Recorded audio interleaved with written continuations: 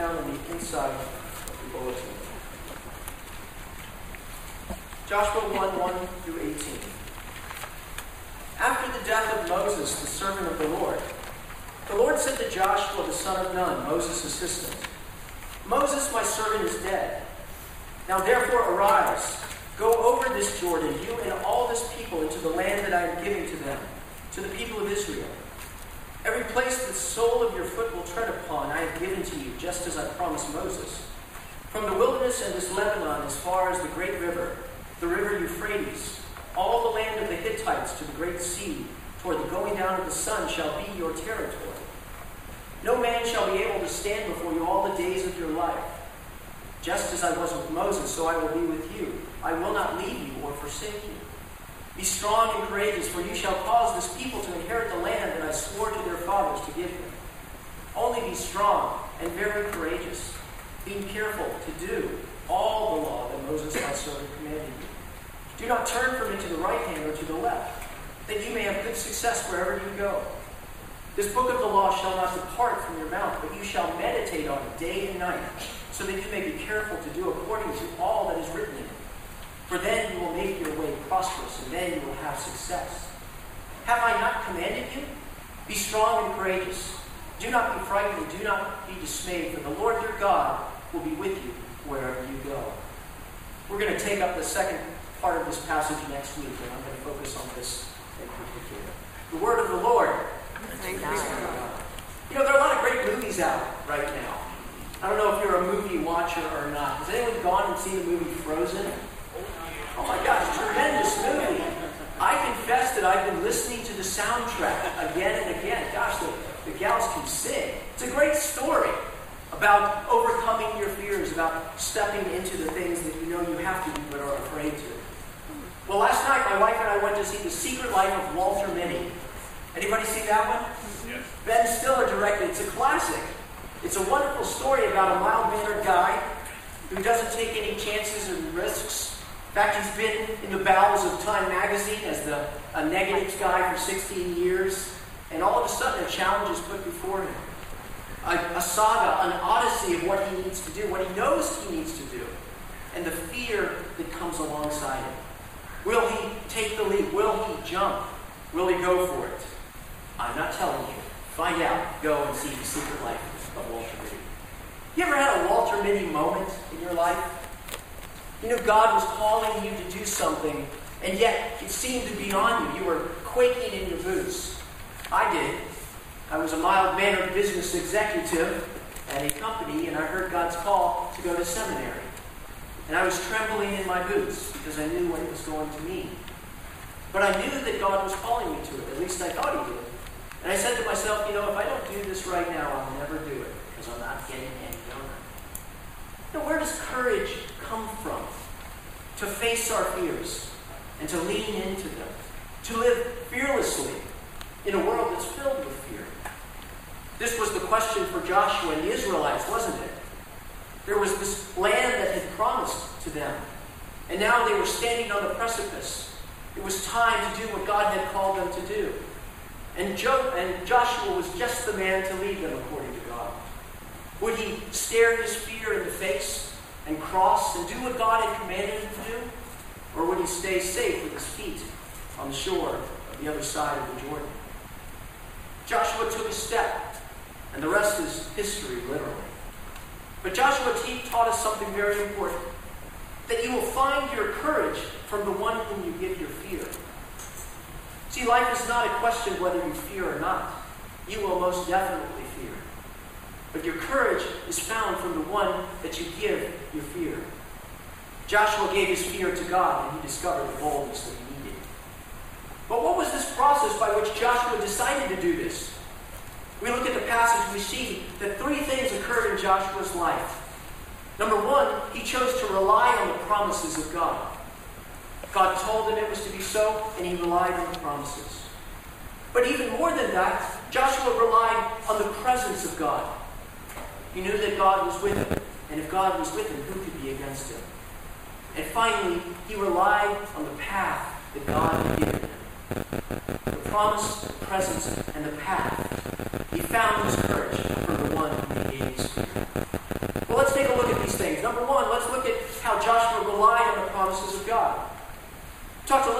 the history, the story of this land that was going to be given to the Israelites started with Abraham over 600 years before Joshua. That God chose this man, Abraham, and he said, leave your country and your people and go to the land that I will show you. I will make you into a great nation and I will bless you. I will make your name great. To your offspring I will give this land. And so Abraham lifted up his tents and he went, not exactly knowing where he was going. But God was leading him step by step. And amidst all the challenges and the trials, this promise continued to be repeated to Isaac, to Jacob, and to the Israelites, to Joseph, who were in Egypt, where God reached his hand down and lifted them out and said, I'm going to bring you this land of Canaan flowing with milk and honey. But this wasn't the first time that Joshua and the Israelites had stood on the side of the Jordan. 40 years before, they had stood there, all 600,000 of them. And Moses had sent out spies to look at the land, 12 of them. And all 12 had come back. 2 of them, Joshua and Caleb, had said, the land is exceedingly great. God will give it into our hand. Let us go. But the other 10 said, the land is filled with giants. If we go across there, surely we'll be slaughtered. We should go back to Egypt. And God was angry with the Hebrews. And so he said that none of you will enter this promised land except for Joshua and Caleb. Not even you, Moses, for you have disobeyed me. Not in this instance, but in another. And so now it was Joshua's time, 40 years later. Hear God in Joshua 1:2. Moses, my servant, is dead. Now therefore arise. Go over this Jordan, you and all this people, into the land that I am giving to them, to the people of Israel. You know, there's something when you're second in command, isn't there? Vice president, fun job, I think. You get to go around, kiss some babies, have a good time, maybe a state visit. But we know that with the president, the buck stops here. And now Moses is gone, and the buck stops with Joshua.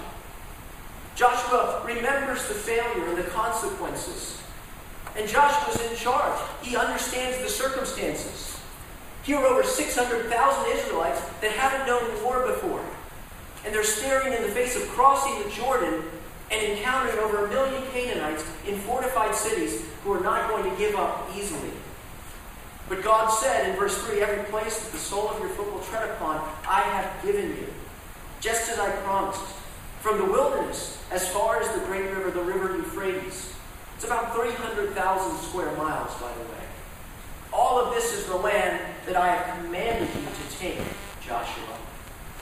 And so Joshua is quaking in his boots, asking the question, if Moses failed, the man after God, how can I? But the only thing that Joshua had to rely on was not himself, but God's promises.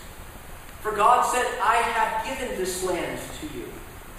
There in the Hebrew is the perfect tense. It means it's already happened in God's eyes. The land is yours. Go and take it.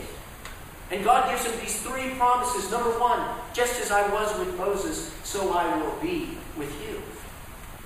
Moses had a very special relationship with God. Some of us have seen and read about this. The scriptures say in Exodus 33 that the Lord would speak to Moses face to face, as a man speaks with his friend. Moses would return to the camp, but Joshua did not leave the tent. But when Moses came down, the skin of his face was literally glowing, and he would have to cover it with a veil because the glory of the Lord being upon him was so strong that people couldn't bear to look upon his face. That was Moses' relationship with God. And just as I was with Moses, so shall I be with you. The promise that relationship will be with me just like it was with Moses. But God promises, number 2, that you will be invincible. Verse 5, no man shall be able to stand before you all the days of your life. Just as I was with Moses, so will I be with you. You're invincible. No man. Doesn't matter if there are 1 million or 1. No man shall be able to stand before you all the days of your life. What a powerful claim. What if God came to you and said you will be invincible? See, the only way you can find out is if you go into battle, right? Then you find out if God's promises are true. But God had this promise that he would be with him like Moses, that he would be invincible. And finally, number 3, that you will be the cause of the victory of the Israelites. Think about that. Be strong and courageous, for you shall cause this people to inherit the land that I swore to their fathers to give them. You're the guy, Joshua. You're the linchpin. You're the catalyst. You're the one that's going to make it happen. And so he tells him, in the midst of these promises, he must be strong and courageous. The word courageous, another better word for it, I think, is resolute. Don't go away. Trust. Be strong and courageous. In what? In my promises. See, the promise is clear to Joshua, but the plan is not. Be strong and resolute. See, God has told him who, but God has not told him how. I can see Joshua going to God and saying, okay, strong and courageous, what's the plan? And God says, I am. No, where's the strategy? We got to lay this thing out. We got to move these people from here to here. We got to take over. What's the plan? I am. I'm not going to tell you how, but I am going to tell you who. And if you trust in my promises, I will lead you to the place where you are to go. Joshua had a decision. Joshua heard, he believed, and he acted. One of my favorite movies, I don't know if you've seen the movie Gladiator. Great movie, Russell Crowe. You know, he's the king, he's not the king, he's the commander of the armies of the north. He's a battle-hardened veteran, and he's the beloved, almost adopted son of Marcus Aurelius. He is the one, really, who's been responsible for Rome's victories. But Marcus Aurelius' son, Commodus, is jealous of this guy, the gladiator. His name, Maximus. And so what does he do? He tries to have him killed. And luckily, graciously, by one of Maximus' friends, he's sold into slavery instead of killed. And he's put into the arena to fight the gladiator games, no one realizing who he is. And so he's trained with this ragtag of other band of other slaves, and they're put into the arena for the first time. And these folks, these gladiators who they threw in there, were pretty much sheep for the slaughter. Because the other group of warriors would come in and they had chariots, and they had horses, and they were enacting these battles, and they would always win. There's a powerful scene while they're waiting for the doors to be opened, and Maximus turns to the group and he says, has anyone served in the army before? One guy raises his hand. And he says, if you want to live, listen to me. And they look at the army that's approaching, and they look at Maximus, and they say, we're going to listen to that guy. And if you see the movie, you see this magnificent triumph with this little group that managed to triumph. See, that was Joshua. He looked at the Jordan, and he looked at God, and he says, we want to live. I'm sticking with him. And you know the rest of the story. But the story is not just about Joshua, it's about you and me. How about you? What are you going to do when God calls you? See, God will tell you the who, but he won't necessarily tell you the how. What's the plan, God? I am. But it seems impossible. How can this small group affect such a victory? God, my marriage is in utter ruin. We don't talk anymore. We're past the point of no return. She doesn't like me. I don't like him. There's no future. God says, trust in me. Trust in me. I will lead you to where you need to go. God, what's the plan? I'm the plan. Take a step in faithfulness. It's very interesting when you see them crossing the Jordan. Joshua's leading them to the Jordan. He doesn't even know how they're going to cross. You imagine 600,000 people behind you going, what do we do now? But what God said to them, to the priests, is to put one foot in the water, which was at flood stage, by the way. And as they stepped, the water parted. See, God says, I'm not going to show you how, but I'm going to show you who. And just enough for you to take a step. God is about making the impossible possible, but only in Him. See, at some point in your life, when I was 20, I thought I could conquer the world. And then the world came along and I realized that's not true. We must find a power greater than us to live the life that we're called to. But in the end, if you don't trust God, what's going to happen is that your life is going to get smaller and smaller. Because as the world gets bigger and bigger, you realize that your resources are not enough. The Christian life isn't difficult. The Christian life is impossible.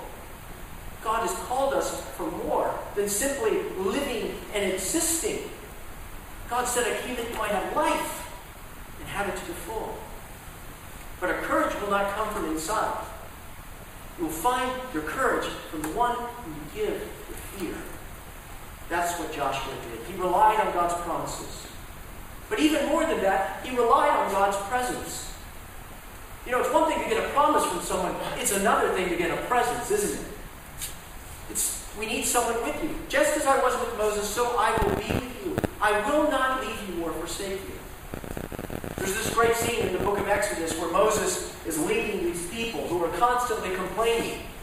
And Moses just basically sits down and says, I can't do this anymore. And God says, okay, I will go with you. No, I will send my angel to go with you, this stiff-necked people. You will inherit the land. I will send someone with you. And Moses says, if your presence does not go with us, God, do not send us up from here. How will anyone know that you are pleased with me and with your people unless you go with us? Go with us. What else will distinguish me and your people from all the other people on the face of the earth? And the Lord said to Moses, I will do the very thing you have asked, because I am pleased with you, and I know you by name. See, Moses put his foot down. I need more than just your promises. I need you. And because he asked for God's presence, God gave it. You know, there's a difference between having a map and having the guy who wrote the map. You ever done this before? You know, you go and you ask for directions at the gas station. The guy says, oh, that's easy. Here's what you do. You go down here, you're going to take a right around, and then you go 2 blocks, and then you're going to take a left, and then you're going to go 2 miles, and there's going to be the overpass. And by the end of that, I'm like, yeah. I can't remember anything he said. And I'd probably go out of the gas station and go the exact opposite way. But it would be totally different if you got in the car, right? Here's the difference between Whole Foods and Sam's. Sam, hey, where's the almond slivers? Oh, they do this stuff all the time. I think it's on aisle 15. Good luck. Go to Whole Foods. Hey, where's the something flour? Oh, let me show you where it is. They always take you to where it is. And then they take your money. It's a wonderful exchange. I give her my Visa. I say thank you very much. See, I need his presence because I don't know where to go. If you give me who, but you don't give me how, I need who. Moses wanted to see him, not only his presence going with him. Moses is so bold as to say, I want to see you now. Show me your glory, Moses said. And the Lord said, I will cause all my goodness to pass in front of you, and I will proclaim my name, the Lord, in your presence. But you cannot see my face and live, and so I will hide you in the cleft of a rock, and I will put my hand over you as I come across. And Moses, in that way, you don't understand it, got to experience the presence of the Lord. And so God, like he said to Moses, said to Joshua, I will not leave you or forsake you. God makes his promise. It's an oath. I will not leave you or forsake you. I will not leave you means I will not disappear. As we're walking along, there will never be a time when you turn around and I'm not there. I will not only not disappear, but I won't forsake you. I won't desert you. There will never be a time when I go over to the side of your enemies all the days of your life, Joshua. So have I not commanded you, be strong and courageous. Do not be frightened and do not be dismayed, for the Lord your God is with you wherever you go. Truth be told, my friends, we are frightened. I'm frightened sometimes. I grew up in a very anxious household. And as I've looked at my life, I've realized that often there's a low level of anxiety. It's kind of down there riding. Maybe you've experienced it more and more as the foundations of our country are shaking just a little bit. And this sure and solid ground called the United States of America isn't as solid as we thought it was. It's easy to be frightened. But God, as he said to Moses and he said to Joshua, says the same thing to us. See, that's why Jesus became a man, isn't it? It's why he didn't give us a promise, he gave us a person. He came to us in a form that we could understand. He walked alongside of us. The Word became flesh and dwelt among us. I will be with you. You know, if you read the Gospels and how Jesus interacted with the disciples, you won't hear a lot of doctrine. You won't hear a lot of, here's what you need to do, you do this, and then you do this, and you say this, and you perform this ritual. You know what he said to his disciples? Follow me. I will lead you to where you are supposed to go. See, to follow Jesus, we have to leave something. Right? You got to leave the fishing boat if you want to follow him. You got to leave your promises and dreams if you're going to tie him in this one who says, walk this way. But this Jesus who was with the disciples made a promise not only to them, but to all of us, because he knew he was going to be crucified and rise from the dead and ascend to heaven. And so he says to us, and I will ask the Father, and he will give you another counselor to be with you, the Spirit of truth. The world cannot accept him because it neither sees him nor knows him, but you know him, for he lives in you and will be in you. I will not leave you as orphans. I will come to you. Before long, the world will not see me anymore, but you will see me. Because I live, you also will live. See, what Jesus says is, I'm going to send my Spirit. So he will not only be with you, he will be in you. He will be closer to you than anyone has ever been to you. And he is coming to reveal me. Notice he says, I will not leave you as orphans. I will come to you. Christianity, my friends, is crazy. That the living God would indwell in the hearts of normal people and guide them and be with them.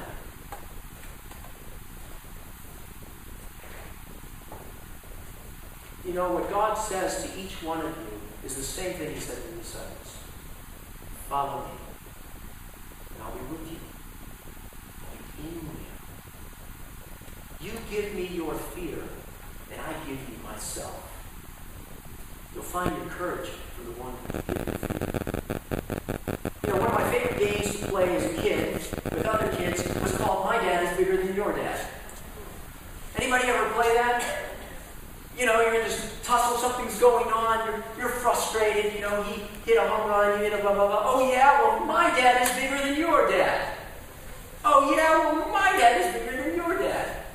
See, what are they saying? They're saying, look, I've got a power with me that you cannot stand. I remember Ellen telling me the story as a little girl. She was in school, and it's always dangerous. She's going, what? You didn't get clearance? You didn't get clearance?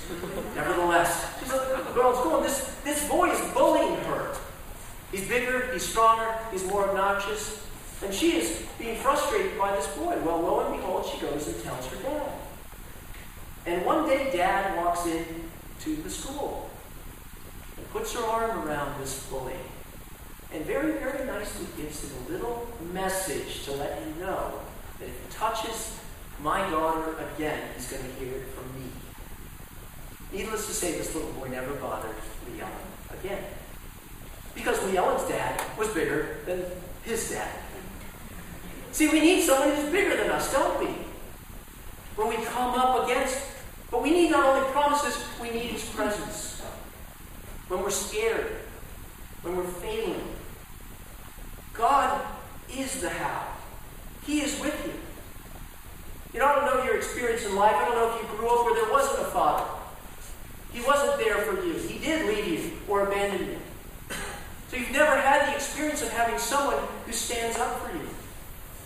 And so much of your life is dealing with this. My life is a crisis. It's up to me. I got to make this thing happen. And that's it. You're focused. That's all you're doing. But God says, turn your eyes upon me. That's risky, isn't it? You turn your eyes upon him, you take your eyes off the crisis. God says, I give you my promise and I give you my presence. I will go with you. I will be in you. Trust me. And I will either walk with you through the shadow of the valley of death, or I will take you out of it in my proper time. You will find your courage from the one you give your fear. Give me your fear, and I will give you myself. And so you and I, like Moses and Joshua, have to do the same thing. You've got to sit down. God, I will not go if you don't go with me. God, show me your glory. What an arrogant thing to say. And how pleased God was with it. Do you know him? In the darkness of the closet of night when no one else is there, have you experienced his presence? It's not for the wise people. It's not for the rich. It's not for the powerful. It's for everyday people like you and me. As I was with Moses, so shall I be with you. Trust and be willing to be led. Rely on his promises. Rely on his presence. And finally, rely on his plan. See, God gave a promise, right? He gave his presence, and he did give a path. See, he didn't necessarily tell how, but he did say what. Here's what you are to do. And in fact, we see before God tells Joseph the specifics of his plan, he said this in verse 7. Only be very strong and courageous, being careful to do according to all the law that Moses, my servant, commanded you. Do not turn from it to the right or to the left, that you may have good success wherever you go. It's interesting, he says be strong and courageous several times. Well, when he's talking about obeying the law, he says something different. He says be strong and very courageous. In the Hebrew, they just repeat it. Be strong and courageous, courageous. Why does it take more courage to obey God's word than to fight the good fight? Because it takes trust and guts. It takes more courage to walk the path than to create your own. So what is this law? The law is the statute. The law is the voice of God that he has given us.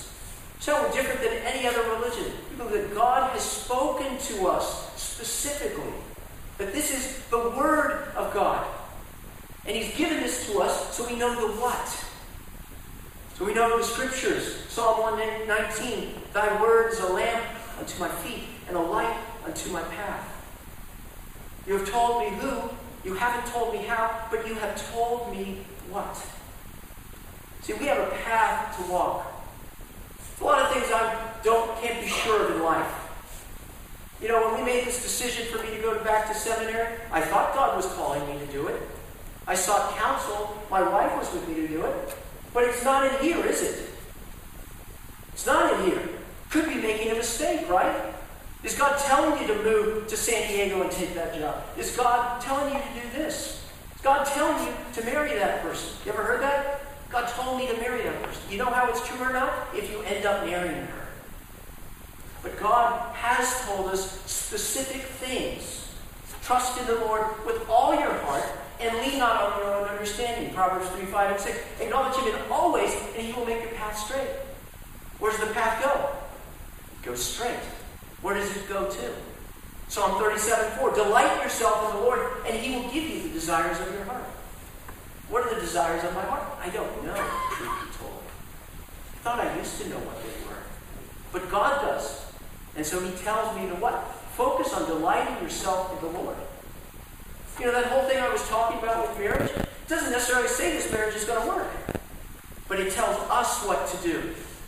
How we are to live. To lay down my life for my spouse. To love her as Christ loved the church. We can't control circumstances, can we? But we can control what God has called us to do. Every single one of the promises that God has given to us, we can put our feet on as much as Joshua put his feet on the bottom of the river Jordan. Meditate on it day and night so that you may be careful to do it. You know what the word meditate in Hebrew is? It's mutter. My kids sometimes make fun of me because I'm always kind of muttering. It's a sign either of genius or insanity. I haven't figured out which one yet. But mutter is when it's on your mind, right? You ever mutter about something going on in your head? It's that business plan, it's that blah, it's that whatever it is. Muttering, thinking about it, day and night. Do you mutter God's word? Do you even know God's word? You are in the right place if you don't. Because God has given the church for this very reason. There are a couple of people that call me every now and then. They're saying, here's a situation. Help me understand what God's word says about it. And very often, I don't give them the fish. I teach them how to fish. so they learn and see what God's Word says, and it helps to guide them. I need to learn God's Word. Wow, Daily Reading Bible Plan. Good place to start. Table Talk Magazine, By Faith Magazine. Pick up something. I don't have a Bible? Go steal one. I will forgive you. There will be penance for you. Okay? I actually lied to my parents to go get my first Bible. Sorry, guys. They didn't know that. They listened to all of that stuff. So, am I advocating sin? I'm going off. Let me focus. Okay, I'm back. Get a Bible, people! Start reading and learning. The promises are for you. You can't take advantage of them if you don't have them. Right? This book, be careful to meditate on it day and night so that you may be careful to obey all that is written in it. See, there's a path to walk, but God doesn't give us the how, He gives us the what. I used to run marathons. Run these marathons, and that is an exercise in controlled insanity, if ever there was one. And marathon is really 3 races, they say. There's a 10-miler, and there's a 10-miler, and there's a 6-miler. That's how you kind of break it up. But by the end of that, the 6 miles, you're pretty much spent. And I learned the tip that I used. When you would get so tired, and you would look and you couldn't see the finish line in sight, here's what you would do. You would find a person in front of you, and you would watch their shoe. Just watch their foot. Again, and again, and again. Keep your head down, because if you lift your head, you'll lose hope. And I would watch that shoe, and it was enough just to get to that place. God's given us a path, my friends. He's given you exactly what you need to do and live the way you are supposed to in your particular circumstance. And you must meditate on it day and night so that you may be careful to obey it. My final point is this. This message here was for Joshua, but it was for the Israelites. A lot of places in here where the you is actually plural. This message is not only for you and for me, it's for this church. Some of you guys may have just wandered in here, There's, good bagels or something. I got a friend up above. You find yourself in this group. But you know what? This message is for you. This church is meant to be bigger than simply a place where we come and go to get fed. Jesus says, on this rock I will build my church, and the gates of hell shall not prevail against it. Have I not commanded you, Redeemer? Be strong and courageous. Go and make disciples of all nations, baptizing them in the name of the Father, Son, and Holy Spirit. This church is designed to change the world right here, and you're in the middle of it. So the question I have for you is this. Are we going to keep on hearing stories, or are we going to live them? I'm in. Are you?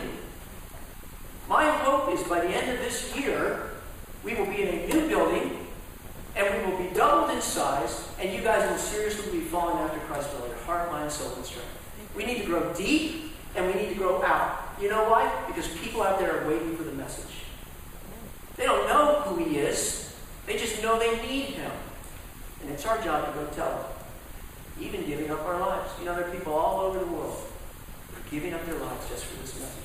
God does not call us any less. He's strong and courageous. God never said He'd bless your lifestyle, people. But He said He'd bless your life. And if you follow Christ, if you believe in His promises, if you receive His presence, and you walk the path, you will find courage and boldness. That's God's call to you and to me. So let's get going. Let's pray. Have I not commanded you? God, you have commanded us to be strong and courageous, because you give us the power through your Holy Spirit of the risen, resurrected Christ. Lord, help us to turn our eyes from our crisis and turn our eyes on you. Help us to walk in your Spirit, to commune with you, to carefully trace our path through your promises, Lord. We don't want to live ordinary lives. We want to live bold and courageous and victorious lives. But in you, Lord, help us not to be God.